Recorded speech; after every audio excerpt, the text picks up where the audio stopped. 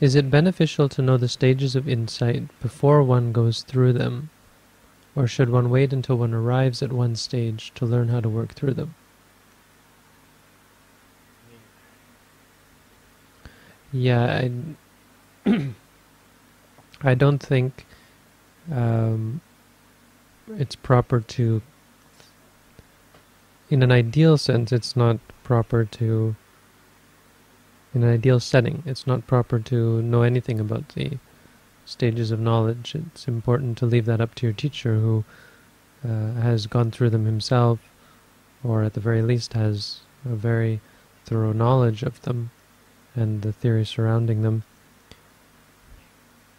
and allow them to guide you and use them as a benchmark to see your progress. A beginner meditator will generally not have a very clear progress through the stages of knowledge. So they will go through them and eventually will get through them, but the first time through it won't be so clear, and it gets clearer as they go through them again and again. And so the best way to, in an ideal setting where you have a teacher, the best thing is to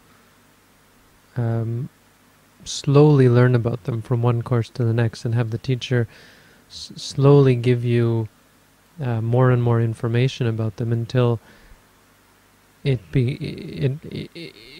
matched by your observations through the practice. So as you learn more about the stages of knowledge through your practice of them, it's beneficial to get some knowledge about them, to know that when you're on the right track and when you're not on the right track, and in a sense to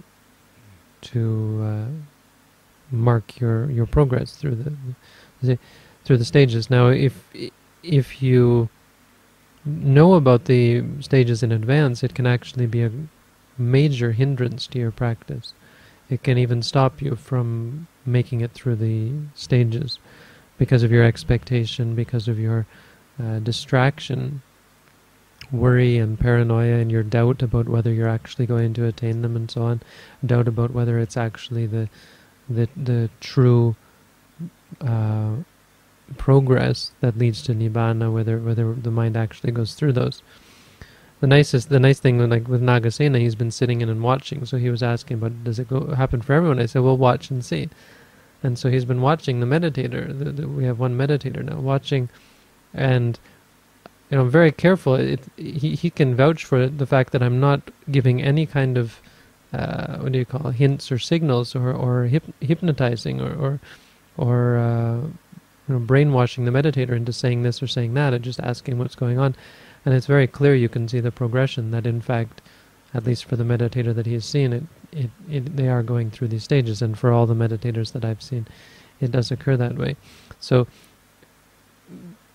it should happen naturally, and you should get to the point where you're in this position where you're learning how to teach before you really start to examine the course of the knowledges, because they're much more useful for a teacher to be clear whether the meditator is on the right path, and if the signs are right, then the teacher can rest content that the meditator is doing the right thing. Now, if the meditator's not experiencing them, then the teacher will be able to point out they're doing this or doing that, and that's the reason why. Like, if they're not experiencing the stages of knowledge clearly, then at the same time you will be clearly able to see that they are clinging to something. They're clinging to pleasant states, or they're clinging to unpleasant states. They're clinging to views, they're clinging to this, clinging to that.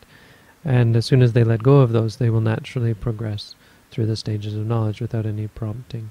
So it's for the teacher much more for the teacher to gauge, at least in the beginning, to gauge the student's knowledge. Now, why I said in an ideal setting, because for many people this isn't an option.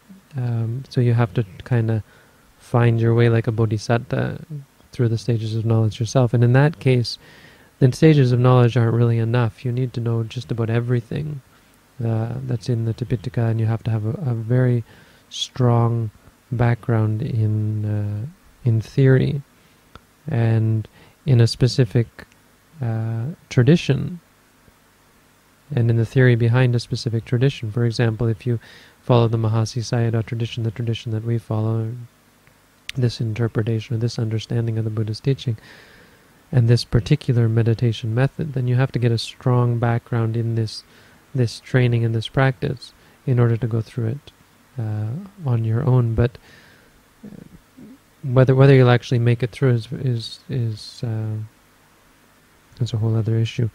So some teachers will say that it will actually stop you if you know them in advance, if you've read about them and then come to do a course. It will actually block you and prevent you from progressing through the stages. So definitely not something to worry about. And if you don't have a teacher, I think it wouldn't be so good to focus on the stages. It's much better to focus on general theory behind, giving up and looking at what the Buddha said and looking at the Buddha's teaching, because you will never teach someone the stages of knowledge. You will never give that as a discourse and something that is practical for a meditator. Will be an encouragement and the things that the Buddha gave in the suttas. The Buddha never gave any talks on the stages of knowledge. They're much more of a technical reference for teachers and advanced students. So it's never recommended by any teacher that these should be given out. So even if you don't have a teacher, try to stick to the suttas and get what you can out of the meditation books. And if I recommend books that were written by the Mahasi Sayadaw, these books that are on vipassana meditation, excellent guides. There's many of them that are excellent guides for beginner meditators. And after some time, you might want to slowly read something about the stages of knowledge. But certainly not worth focusing your effort on until you get to an advanced stage. Until you've gone through them, actually.